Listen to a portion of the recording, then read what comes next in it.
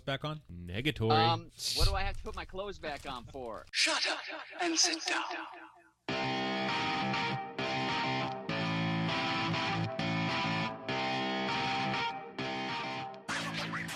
So red flag is a small thing you notice in someone else's behavior that's symptomatic of a bigger problem. The trouble is that oftentimes a red flag can be hard to pick up on because red flags aren't only what someone does, they can also be what they don't do. A low-tier red flag is something that's probably bad, but not necessarily a complete deal breaker. Mid-tier red flags. These are a bit more serious and are usually harder to overcome or talk about. You are listening to the Dial Podcast with Matt Lee Grand, Evan Price, Lance Hepler, and Jake Von Turing. That is a giant red flag, but don't worry, I won't tell anyone. Alright, next is high-tier red flags. These are the ones that are complete deal breakers and are pretty much always non-negotiable.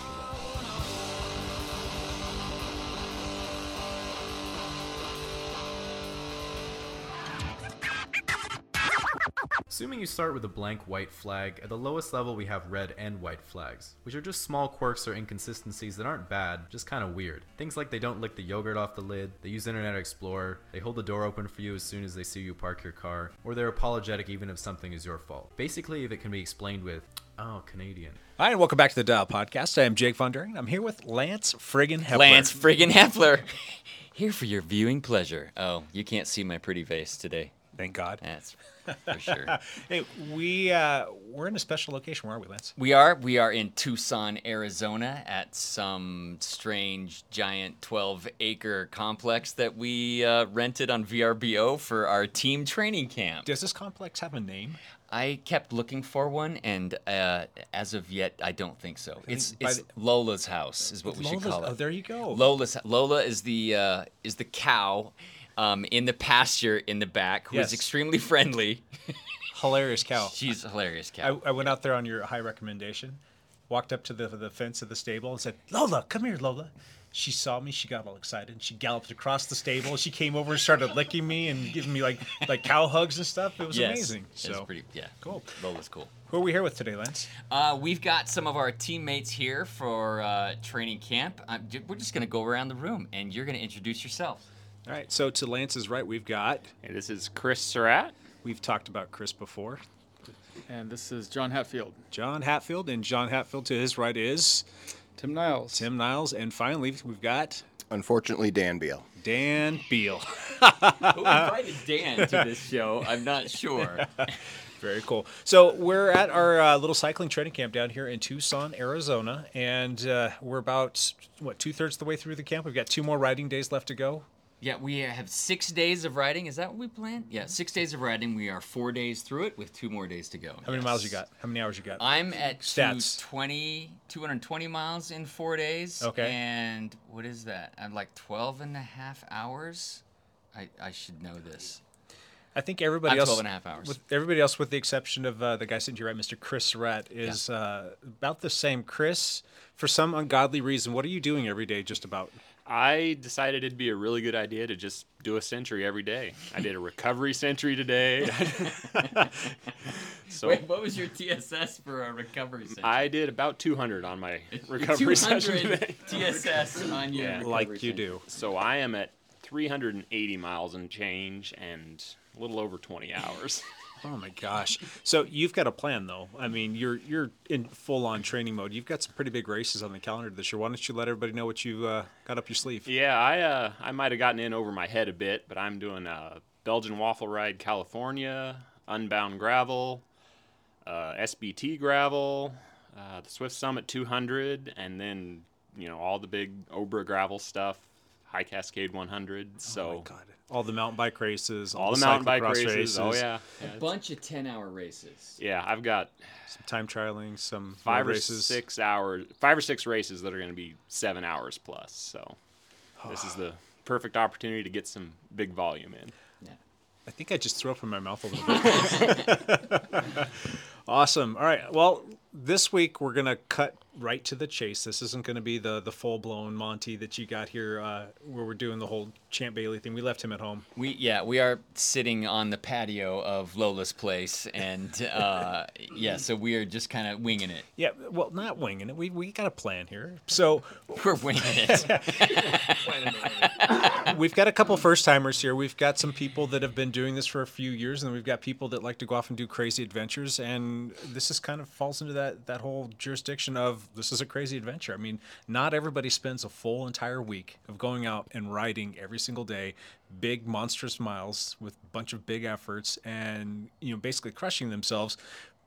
Probably coming back about twice what they would normally put in a week, sometimes even 3 times as much of what they would put in a week. So Probably easily. I wanted to get like a full spectrum like breakdown of this. And first and foremost, let's kind of talk about what our full plan is for the week, how you're feeling so far, Lance, and then how this compares to training camps of past. Well, our full plan was roughly 320 miles, 350 miles. I don't know. I think it was more than that. It was over 400, 400. wasn't it? Maybe it's 400. See, I didn't look at it that closely. I just look at the next day. Sunday got cut off. Yes, last week. that's right. That's true. We had planned to do 6 hard days of riding, or actually 5 hard days of riding. Today was supposed to be easy. It was mostly Quasi-easy. easy. It was quasi-easy. It was dialed ride easy. But yeah, that was the plan, to do some big efforts. We are in Tucson, Arizona, and one of the big climbs in Tucson is Mount Lemmon, which is a 5,000-foot climb in roughly 21 miles, like 21 miles and 5,000 feet. So that was part of the draw, and coming to Tucson. Plus, the weather is great in March, and there's Oh yeah. Side note here: every single day the temperature has been 72 degrees. Yes. And sunny and beautiful. It's been perfect. The weather's been can't complain, great. not a bit. So no complaints there. So that was the plan. Get some big miles, ride with your friends, do nothing but ride and eat and sleep. And Yep. that's kind of what we've been doing all week. And this is year 5 of doing this. And we have a really good idea of what to expect and how we're going to acclimate to this as we go through the course of a whole week. But there's some people sitting across the table that are probably still wondering what they got themselves into. Yeah, you would think, I mean, when you do this many days and, this many miles in a week, you kind of think, I'm just going to completely blow apart. But you don't, actually. When you're not worrying about work or family, or you're not worrying about anything else, and you're just riding and eating and sleeping, your body acclimates a lot more than you kind of think. So you wake up on day 5 and you realize, I can actually ride for 4 hours today, and I'm going to be okay. Okay, so Tim and Dan, I got a question for both of you. Just a little softball question. Coming into this, what were you thinking? You probably had some nerves about this. And I know that Dan's done some riding stuff, and I know you've done some rides, but I know that Tim specifically hasn't done anything near this big before. What were your thoughts coming into this, and what were some of the concerns that you had? Biggest concern for me was I have only done a couple weeks in my life of more than 10 hours. So it's very rare for me. I have a hard time fitting more than a couple hours a week in. Sure. Yeah, you have a busy job and kids. Yep. Busy job, young kids. Yep. So I some weeks I get like maybe the Tuesday night ride for an hour and a half. That's all I get for the whole week. It's pretty common. Which completely blows my mind because of how strong you are on the bike. So I always think to myself, like, my God, if this guy can find consistent 10-hour weeks, nobody's going to keep up with him. Well, I mean, it'd be nice if I could, but that's one of the reasons I came here, is not only to hang out and have good weather. Sure. Also do rides I haven't done, because Sure. I haven't done very many, but also to get more time in on the bike. Gotcha. Because to build the base fitness, because so- that's what I'm lacking the most. Is Gotcha. base. So you were nervous coming into this, not quite sure how your body was responding. Now we're about 60-ish% the way through. We got 2 more days of riding. How are you feeling? I mean, we'll see tomorrow, but because the recovery ride today was mostly easy. Yeah. So I'm okay on that. But on the Mount Lemmon climb, I definitely couldn't put the power up that I could normally do for 2 hours. But that's because the buildup of a couple days of strain. But I still got through it, and Yeah. it was still a blast. Yeah, and again, for those people who have never heard of Mount Lemmon or have never done Mount Lemmon before, it is 20 consecutive miles of climbing with really no reprieve in there. There's a couple spots where it like levels out to almost zero for maybe 20 seconds, 10 seconds, something like that. But for the most part, it's about a 4.5 to 5% gradient, when it kicks up to about 6 or 7 sometimes. And it's nonstop climbing for, depending upon how fast you are, anywhere from like an hour and a half to 2.5 hours, depending upon what your physical fitness is. So that's a hard climb, especially if you're trying to keep up with a pile of people. Good job. it was definitely a struggle. Okay. This guy did a little better. Dan, what were your thoughts coming into this? I've maybe done a little bit more riding. I've done STP a few times. I know what 10 hours in a saddle feels like. Yeah. But I figured I'd blow up on Tuesday. Seriously. I did not think I'd make it through the week. I figured Tuesday would be like when my legs go, you know what, guy? We're done here. Let's take a day. But tell me, we did Mount Lemmon on day 3. Yeah. And so you felt like you would blow up on day 2. Yeah. How did Mount Lemmon go for you? At some point the legs just start to feel mechanical. They stop resisting. That's the way I describe it. That's a really good point. That's what happens on these training camps, is something magical happens to your body. It's just, just gives in. It's like, all right, I surrender. I give up. Just don't punish me that bad. Yeah. You got to do what you got to do. If you keep throwing water and nutrients at it, it just keeps doing the thing. The human body's an amazing thing. Yes. Yeah, things just start kind of roll together faster than you think. So what were you expecting more than that? I really wanted to take a week to just come out and ride. Tucson looks like a really beautiful area. It is a beautiful area. And it's nice to just be in a place other than cold, rainy Portland area for a while and just get out and ride and put in big miles and just enjoy it. And it's so much easier with a team around you, I think. A lot of my rides are solo. Yes, we've had SAG support all week, it makes the riding easier. You can do longer rides because my lovely wife Brandy joined us, and she's driving the adventure van around, and she's there for us to fill water bottles and give us things. So. Always a sight for sore eyes. Yeah, it's always like a sweet relief when you come around in the corner and you're like, oh, there's the van, and there's ice cold Cokes in that freezer, and I'm gonna have one. It's good that you point out where she's gonna be, because mentally, there's checkpoints you can kind of shoot for. If you're feeling weak, if you're feeling tired, you're like, well, I got 3 more miles, and then I get water. Van. Yeah. Gotcha. All right, I got a question for John Hatfield. So if you want to pass the mic over to John. John, so far, how does this training camp compare to years past? Yeah, it's an interesting question. I was not so sure when we decided to come to Tucson, to tell the truth. I was in the same boat. Just because the environment's so different here, right? It's drier. It's hotter for a good part of the year. Not a little bit of elevation too, and a little bit higher elevation. The air. And the terrain is just different, right? It's you got one big climb here, and you got a lot of stuff that's not as certainly that is flatter. But in San Diego, we've gone to the last 3 years in a row. There's a lot of really punchy, short climbs that are really, really pretty tough. I mean, they you're just talking punch about you in the gut. Yeah, 15, 18% climbs for a quarter mile, a half mile, maybe longer. I walked a few times last year, which is embarrassing. Yeah. And so here, you got Mount Lemmon, which is 5% climb, but it's for 20 miles. Yeah. And so, it's funny what you were saying about with looking forward to where Brandy was in the van, because quite honestly, I was hurting the first part of the climb yesterday as well. I first couple days, even though there wasn't a whole lot of climbing, we went fairly hard in a lot of parts of it, and that first part of Lemmon, I was looking forward to the van. I was like, okay, she's gonna be at mile 14. That's where I'm gonna refuel up.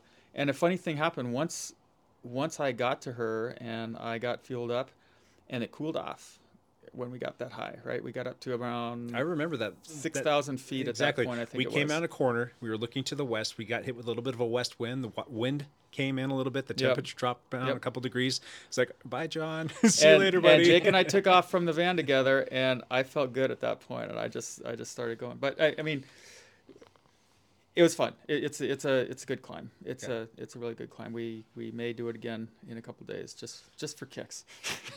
You know what's even better than the climb? The descent. The descent was amazing. I mean, okay, so if you've ever descended Haleakala, right? Yeah. That's an incredible descent, and it's a little longer. It's about a 10,000 foot descent. This is what, 6. And you got the ocean in front of you too. So I don't think you can really compare that to almost anything else. But this was pretty close. I mean, this is you're descending for over 30 minutes, right? And the turns are big, sweeping turns. You can take them at speed. You really, if you have to feather the brakes at all, that's it. You don't have to. You don't want to grab a handful at all in these things. The descent is incredible of Mount Lemmon as well. So I don't think I touched my brakes once for the entire 33 minutes and 25 seconds it took me to get down the hill. I kind of tried to rip it as fast as I could. So, quick question then: if we're Haleakala, I can't take that away from you, and I've gotten halfway up it. I had to turn around, had to abort because it was too windy. So I did get to see some of the descent, which was fun. But of the training camps that we've done Mount Lemmon now. We've done Montezuma's. Coming down into the Anza-Borrego Desert, and then we came off of Crystal Mountain, the Glendora Mountain. Crystal Mountain descent was insane too. Which one of those three is your favorite? That's a good question. Borrego Springs is pretty incredible because you can see that whole valley out in front of you as you're going down that whole thing, right? It's just that descent is steeper than Lemmon. Yeah. So you pick You're up going 50, you pick up not speed. 45. Yeah, exactly. And the other funny thing about that one is that it's pretty cold at the top of that one too, because you're up at 4,000 at least feet, maybe Anza, higher. is it? I can't remember what the top of that thing is, but you descend down into that valley where it's just you feel those pockets of warm air coming do. over. You You're really, like, oh you wow, really that do. feels kind of nice. But thinking in the back of your head, I got to ride in that down there pretty soon. That's gonna be a bummer. Yeah, Borrego Springs is pretty rough once you get down there and start riding in it. But the descent into that thing is incredible. Yeah. Which one's your favorite, Lance? I love the fact I didn't have to touch my brakes the entire way down Lemmon. That is traffic dependent. Maybe I should have touched my brakes a couple times. But that Montezuma grade coming down in Borrego Springs, I remember not being able to peel the smile off my face for several minutes after, because me and Jake and Beef Mountains were racing it. We were going so hard and so fast. It was a good time. That 10 miles, I think, was the highest MP I had of that entire ride that day. Downhill. And that's including climbing back up into Julian. So we were hammering that. That was fun. It was fun. Cool. What do you think, Chris? What are you thinking about this whole training camp this week? What are your takeaways thus far? For big guy, this terrain's amazing for me.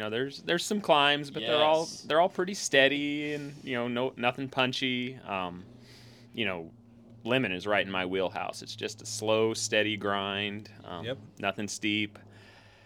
I'd planned to try and beat Lance, but I caught him with 4 miles to go. Ended up in a dead tie. We ended up in a dead tie. Yeah, the first I dropped him in the first 3 or 4 miles, and I thought he was just done. I just kind of ground up the hill, and I got into these two guys from Minnesota, and I passed one, and then I was passing the other one. I hear somebody come up behind me, and I thought, well, it's just the other guy from Minnesota. And I turn around, and there's this guy's ugly smile just staring back at me.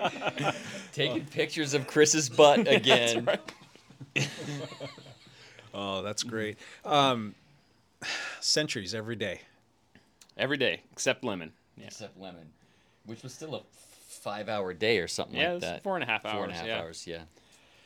Yeah, it's I needed something to do. How are you feeling? I mean, are you? I surprisingly don't feel too bad. My legs are tired, but I haven't cramped yet. I'm sleeping well. So. I wish I could say the same. On all fronts. I think I threw a tie rod, I threw a gasket, I threw all kinds of things. My right leg's falling apart right now. Oh. So for training camps, we've done these before. The new guys still don't understand the backside of that. What do you guys typically get out of a training camp like this? I get a huge fitness bump. I kind of taper up to this all winter, but this is where I really get my big solid base for the season. I do a lot of races, and this is kind of gives me that base that I can lean on all year. So it's huge for me, and it makes a lot of things feel easier when you come out and you do centuries every day for a week. Oh yeah, no problem. Yeah. What about you, John? What do you usually take away from a training camp? Yeah, just like Chris said, the bump is huge. I mean, and this is the perfect time of year for it too. Some people go a little earlier. Some people say, oh, we should go later so that we can go to, someplace like Colorado or somewhere where it's, you couldn't really go there this time of year. But doing it this time of year really fits into my schedule well because, there's a lot of gravel races coming up soon, and April, May, June, that's right when those races are all hitting, and so you get a week or so to rest after training camp, and then you just go out and hit those things hard. As soon as the camp is over. So you get a big physiological bump, but I also think there's a huge mental bump there as well. It just kind of gives you that mental confidence of all right, yeah, I mean, I just got done doing this big crazy week of a ton of hours, a ton of miles, and then you start thinking about that 100-mile gravel bike race that has been daunting, staring at me oh my gosh, I don't know if I'm gonna be able to do that. You're like, oh yeah, I did that Tuesday, that one day, when I was riding with Surratt out there at the old training camp with the Dowd guys. So that's a nice component there. Yep, that's absolutely true. One of the things I really like too is you get this pack riding experience that's hard to get. It's more like pack race experience where you get more comfortable riding close to somebody and what wheels to follow and what not to follow and how hard you need to go just to close that gap, just to stay on. You get this pack racing practice.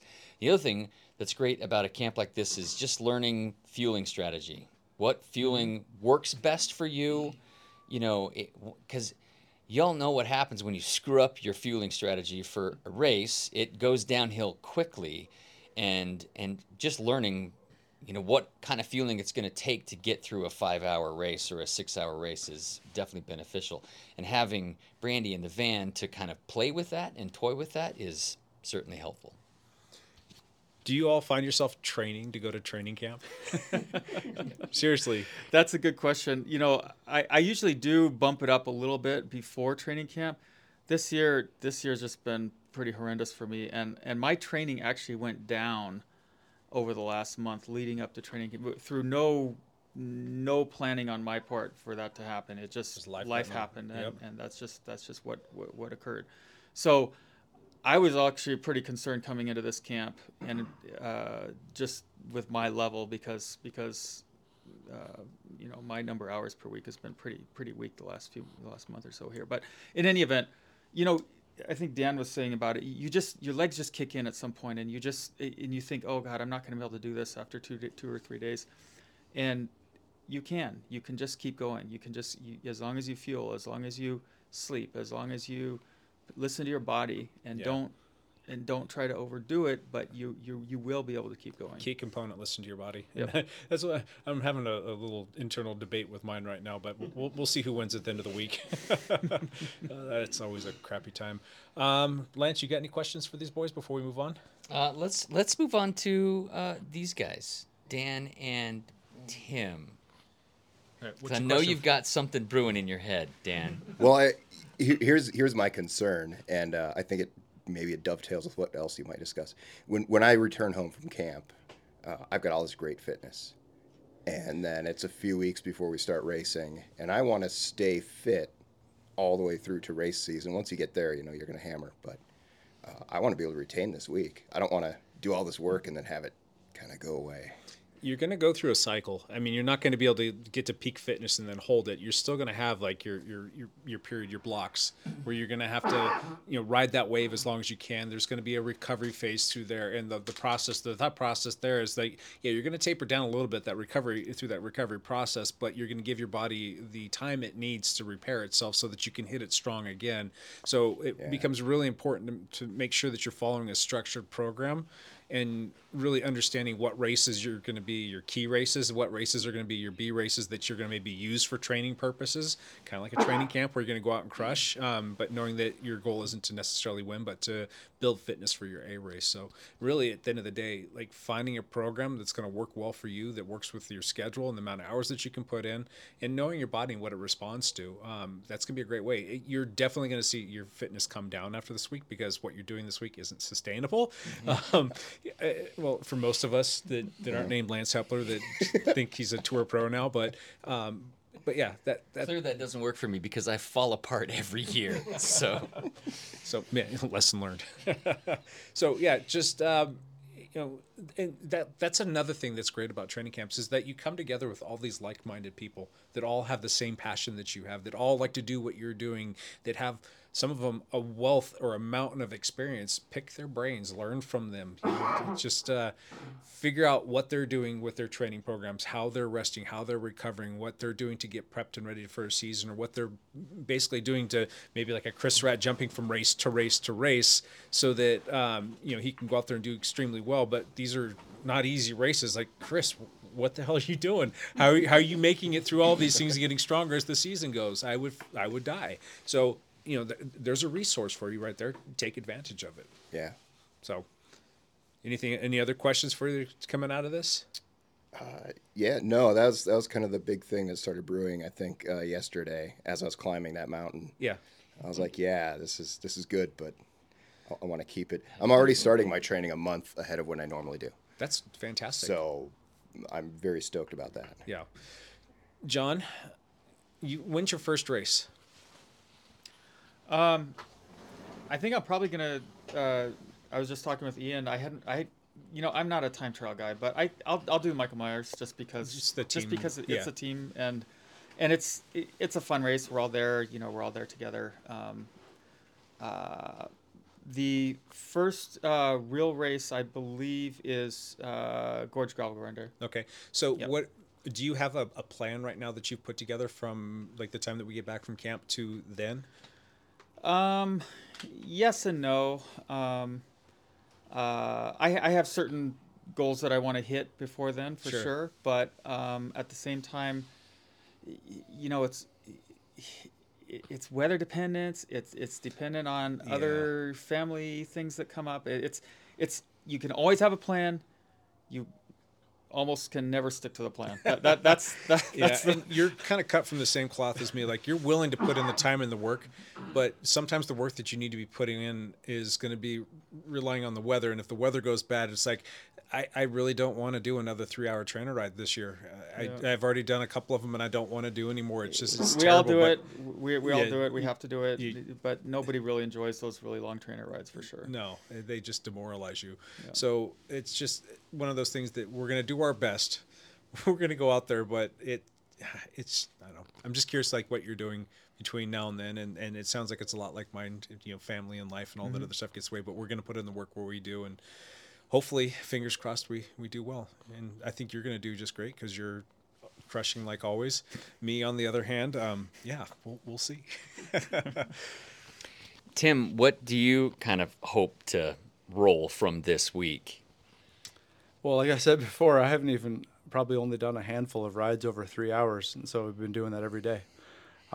So I want to build my base and the only thing I'm really good at is sprinting. So when I get to the end of a race and I don't have anything left and I can't sprint, then I can't do anything with it. So I want to build my base so that that's actually available for me near the end of a race, and I don't have to watch everybody else win.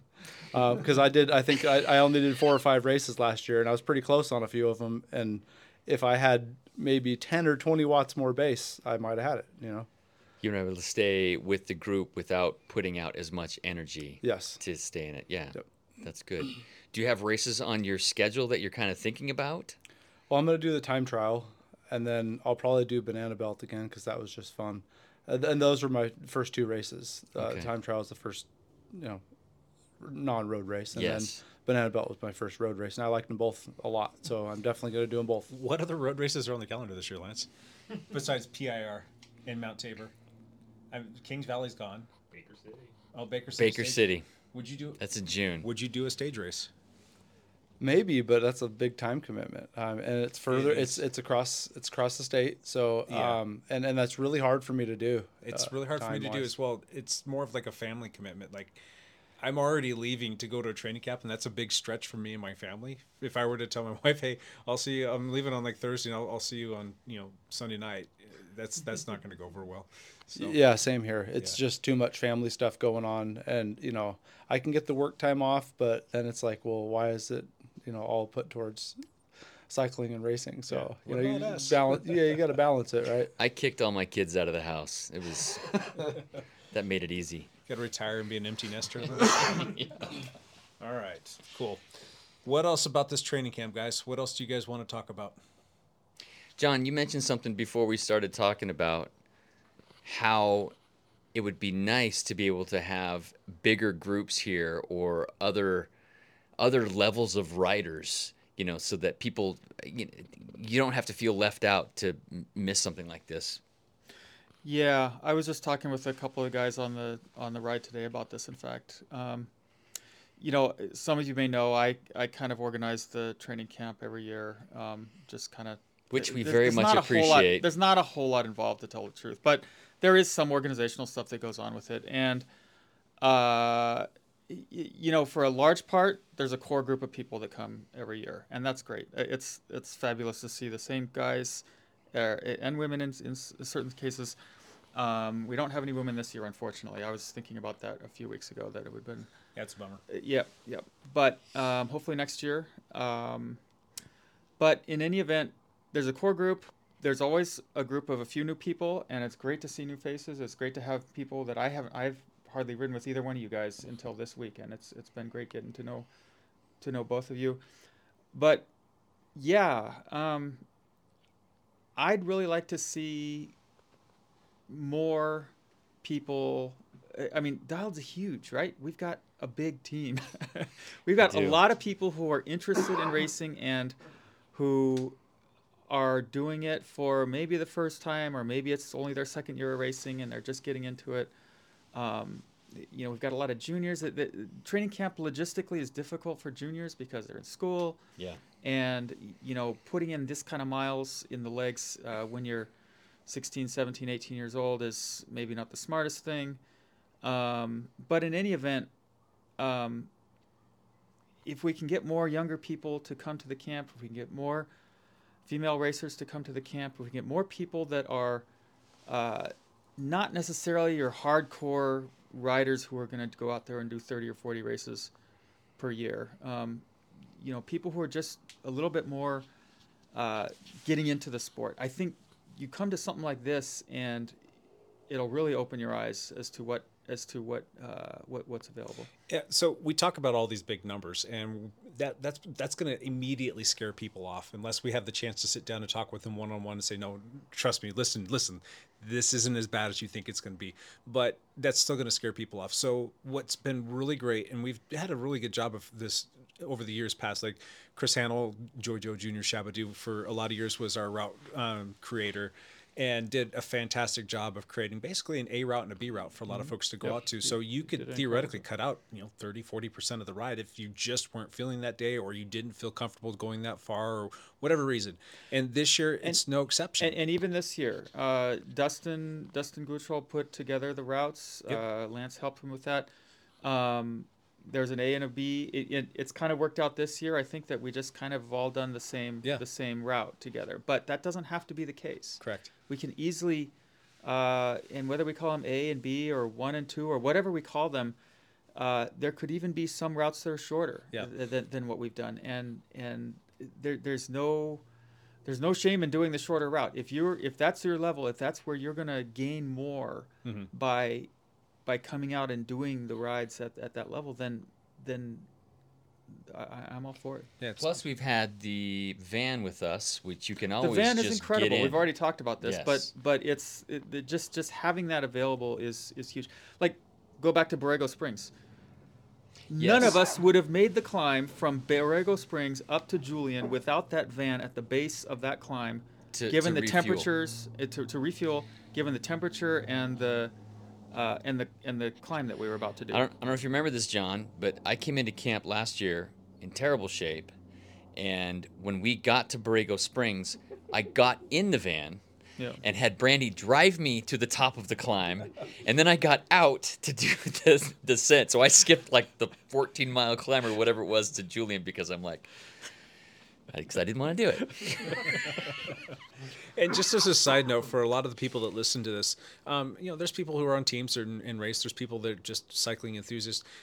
This is still something that everybody should consider doing. Just a cycling adventure, or it could be a team training camp, or it could be whatever you want it to be. Take notes. This is something that you can learn from some people if you've never done this before. Take notes and learn from the things that we're talking about here and the way that we go about strategizing here. And if you don't have a Brandy Hepler driving the Sagwagon van around, there are other ways to skin that cat. You just have to be a little bit more resourceful. Let Google be your friend and figure out where all the points of destination can be to stop to refuel and get water and use the restrooms and whatnot. You can do this, and you can create all the different routes. But kind of going back to what John was saying is, like, how do we get more people out here? I think one of the big things is there's a barrier of entry here when it comes to the cost of these things, because it's not cheap to rent one of these Lola pads or whatever we're calling this thing. But you can definitely find, Airbnb or VBROs that are pretty economical, and you can pack a lot of people in those and divide it out, and it doesn't have to be all that expensive. When you divide it out among 12, 15 people in the house, it really is a lot more reasonable. Yeah. You end up paying a lot less than you would to go stay at a Motel 6 if you're by yourself. You really do, and you have all of the accommodations that come along with these, which is pretty fantastic. And we cook our own food every night. We don't. We haven't talked really about some of the logistics, but we 2 or 3 people are responsible for dinner every night, and so they do the shopping, and then they cook the dinner, and so you only have to cook dinner one night, and every other night you got a free meal for you. And so we don't have to take the time and expense to go out to dinner. I mean, sometimes we go out maybe once during the week just because it's easier, but usually your meals are prepared for you. You're responsible for your own breakfast, but the meal part is pretty economical as well. Oh, yeah. Is what I'm saying here. Yeah, I mean, John, you were on my cooking team, and so was Chris, and we went and we made food for everybody, and we did it the first night, and we're done. We get to kick back for the rest of the week and have people like cater to us. It's fantastic. So, what are some other drawbacks or some other obstacles that you think are holding people back from doing this? It's a time commitment, right? It's just like everything else. It's a whole week. I mean, it's okay. So granted, you don't have to do the whole week, and you don't have to do anything. But there are some people who come for half the week. That's happened a couple times now, and that's fine. There's no stipulation. No, I'm not going to be here saying, you are a training camp and you have to stay for the whole week. Yeah. That's obviously not happening. It's your vacation, for God's sake. It's you need to think about yourself and how do I want to spend my week. And I want to increase my fitness. I want to have fun with my friends. I want to get out of the weather, get into some nice weather for a week. And if those are all 3 things that you're interested in, then you should seriously consider it. Yeah, and it doesn't always have to be states away on a plane flight. You, like, for us, if we wanted to, we could just drive to Eastern Oregon, and chances are we're going to have much better weather in terms of like not having the rain falling out of the sky. Temperatures aren't going to be fantastic. Yeah, if we waited another month, the temperatures would definitely be more amenable. Yeah, and there's there's different ways you can do it, but definitely getting on a plane and going to warmer climate, that's fantastic. I did grow up in Southern California, and we had summer and summer light, so I've heard of people doing training camps. I'm like, why do you I just go for a bike ride? It's nice. It's just not quite as warm. But yeah, 40 degrees and rain for months on end is just crap. So get out of that. Go get some sunshine. Get some vitamin D. It does amazing things for your mood, for your temperament, for your fitness. It's all good. Gotcha. All right. What else you got? I like that. I think this is a good length. I think this is a good discussion. Is somebody missing something they absolutely want to share about the week? Chris Surratt? More butt pictures? Apparently there's a massive collection of pictures of my butt on Lance's phone. So that might be. We'll be auctioning those off. We will be auctioning them off. Any questions from the newbies over here? Anything that you guys are still kind of curious about, or anything that you're like wondering, like, hey, why does this part of my body hurt so bad? You guys good on chamois cream over there? Oh yeah, I brought all the stuff. Not really any questions, but just it's been all positive so far. I mean, I've had some struggles with cramps because I haven't ridden this long, for several days on end ever. But I'm kind of pulling through those now, and I feel good. Wasn't it day 2 that you said this was my longest ride I've ever first done in my day. entire life? Oh, the very first day. very first This is the day. longest ride I've ever done in my entire Yeah. life. And, So- and here's Tim still hanging on, Yeah, still doing it. Just to back up about, I don't know, 20 years or something. I when I did sports, I did track and I did sprinting and I did basketball, which is like you run for 10 seconds and then you set up a play and then you run for 10 more seconds. So, and then I've been doing this for, seriously for a little over a year and a little bit before that, but, not seriously, but, you can pull through it. And, What was your draw into cycling? What got you hooked? I've just always kind of liked them. And then I just finally had the time and money to do it, basically. Gotcha. Because, it's mostly the time commitment. Because, you can go out there and get yourself a used road bike. And, some of the people with the old ones are the fastest. There's proof of that sitting all around us. But anyway, I finally took the time to, put into my fitness to get back to how I was when I was younger. But back then it wasn't 3 hours of fitness. So I really struggle over those 2 hours, anything over 2 hours. Gotcha. And it's really coming together, I think. How about you, Dan? You didn't really get into your background on like how long you've been riding and what you're most into. Yeah, I high school and college, I was a competitive distance runner. So I ran the 5 and 10,000. I probably ran as many miles in a week as a lot of people bike. So, for me, endurance sports is like, I'm like a sled dog. I like to just go. I've tried to play team sports and they just don't get me going. But hammering with a group of guys at 20, 30 miles an hour is right there for me.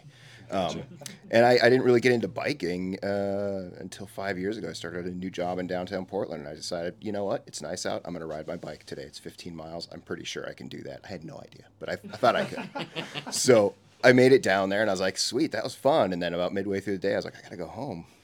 So I kind of got into this routine where I was like, okay, I can do it down and back every day. And I remember asking my brother, I was like, hey, there's a Century coming up in a couple months. Do you think I could do 100 miles? And he was like, yeah, sure. Sure, of course you can. I was like, all right, let's see what happens. Which one was it? It was Harvest Century. It's in September. Okay. It's really gorgeous. Canby, Yeah. Oregon? Yeah. You go over the ferry. Yeah. And it was absolutely... Disregard that. Okay, I guess the Hot The Pockets GoPro are done. dying. Just keep going. Yeah, it's okay. No, it was gorgeous, but it was torturous because I'd never done 100 miles. And around 75 miles, my legs were cramping. It was just I finished though. So I was like, okay, well I can do that. So that set my mind to I can do cycling. I can do this. That was like a barrier in my head, and I rode through it, and now I ride. So. At what point in time did you hang up the competitive bodybuilding? Competitive bodybuilding. Wow. I started lifting weights in the Army, and I got pretty into it. I was pretty strong when I was 30, but you get heavy. Yeah. Your joints pay the price. Were you still doing that when you were getting into the whole cycling thing? Yeah. Yeah. I So could those, deadlift those two 400 overlapped a little bit. pounds. I could bench 300. I was very strong. Yeah. But your knees can only take so much. Oh, yeah. Your shoulders, my right shoulder is junk. So lifting things with it now is like not realistic. I think you and I just became better friends. Yeah. Pair of shoulders. Yep. There's parts of my body, if I don't take my glucosamine every day, I know I missed a day. We're all aging ourselves right now. So very cool. All right. We're going to do one last thing. If you guys have listened to the podcast before, you know that's how we finish it up. Matt Legrand's not here. I'm not going to be able to pick on him. Did he put out a video this week? I have no clue. I think he put something out. I can't remember what it was, but You should know that. He's one of our best friends. Well, maybe we'll figure that out. Lance, you want to do one last thing first? My one last thing, I'm skipping the last day of training camp because I've got a meeting with Peyton Manning. He's, because I'm name dropping. I really don't have one last thing. So, Does he know? Dan, who are you talking to? This is Lance Romance here. Don't you think that Peyton Manning knows who Lance friggin' Hepler is? If he does, he'll be on the podcast next week. All right, we'll start with you over there, Dan. One last thing. Can be anything, whatever pops in your head. Yeah, wear sunscreen. Oh, There are a lot of things in life that you can skimp on. That is not one of them. can I ask what brand you were using so I don't ever buy that for the rest of my life? I don't know. I think it was from the discount Skudor. It said SPF 50, so I thought I was okay. Do you have Irish blood in you? You're like one of the whitest people I've ever met. And my gosh, you burned badly on the That was first 2 days. horrible. You sure you didn't grab baby oil? I mean, was it's all lathered up and glistening. I was all shades of the wrong side of the rainbow. Yeah. We actually even came up with a special team award for him. So It's the Dan Beal Award. Dan Beal Award. I think we're worst gonna have to have sunburn. like pink socks next year for that. So that you got a nice big vat of aloe vera. So You know, I learned a thing. I knew the thing, and I learned it even more this week. So. gotcha. Cool. All right, pass the mic over to Tim. Tim, you got one last thing. Go. I don't have much. Ride your bikes, have fun. Ride your bikes and have fun. That's always a good mantra to live by. Mr. John Hatfield, one last thing. Best thing about training camp? What's that? You can eat. You can All eat whatever you want. As much and whatever you want for a week. Real quick, how many calories per day are you typically That's a burning? good question. I'm really poor at counting calories. Well, no, on your rides, like how many kilojoules converted over to calories are you expending when you're on the bike? I'm He said he doesn't follow that. Is Oh, what you, he oh, you No, don't? no, I thought no, you were I- talking no, about I- counting calories in yeah, general. yeah. These day on these rides, it's like around 2,500. It's That's it's a in good the- average right yeah, there. Yeah, Yeah. yeah. It's in that range. But the thing is, you can just you can just eat as you need to Yeah. in when you're training. So And if you don't, you're going to pay the price the next day. Yep. Honestly, you're not going to feel good. And for a lot of folks, I mean, if you're counting calories, you're probably going to be somewhere in that like 2,000 to 2,500 calories per day. And then you're burning another 2,500 calories on that for the day. And then you have this total massive bank of calories that you can pull from. That makes it for a nice day of just like grazing and eating good food. Yep. Good stuff. All right. Chris Surratt, one last thing. All right. I know we kind of talked about it a lot, but anyone that's, even if you're not a serious cyclist, just a cyclist, find a way to just take a week and dedicate it to riding your bike, eating, and recovering. You learn so much about your body's capabilities and what you can do. You can do way more than you think. And you just kind of fall in love with playing on a bike. That's the cool part about this whole week. It's just playing on bikes. It's really an experience. So. Gotcha. We talked about this a couple weeks ago. You were at Cycling House, and you were with a bunch of people that come for like a cycling vacation. It's not necessarily a training camp; it's more of an experience. How are you going to compare and contrast the two? Yeah, Cycling House was more like luxury riding week. We were doing 40 or 50 miles a day, which, man, this sounds like really stupid, but it wasn't taxing me that much. Like 40 or 50 miles a day wasn't all that much, and it was only 5 days long or so. No offense, guys, but the food was better.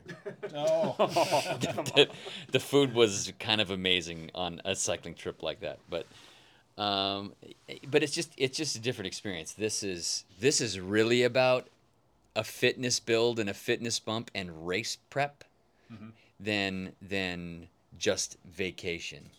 And the Cycling House week, which was phenomenal, was more like bike vacation. Yeah. Yep.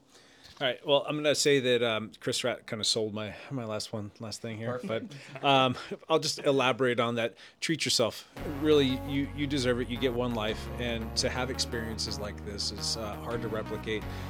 What makes it even better is if you can do it with friends, and that's probably the biggest takeaway for me for these whole training camp things. Is like how much I enjoy just being in the company of really good friends, like-minded people that are passionate about the same things, and we get to come and have a good time. And we've got a great group of people to do that with every single year in and year out, and I love it. Good stuff. Yes. I said it twice now.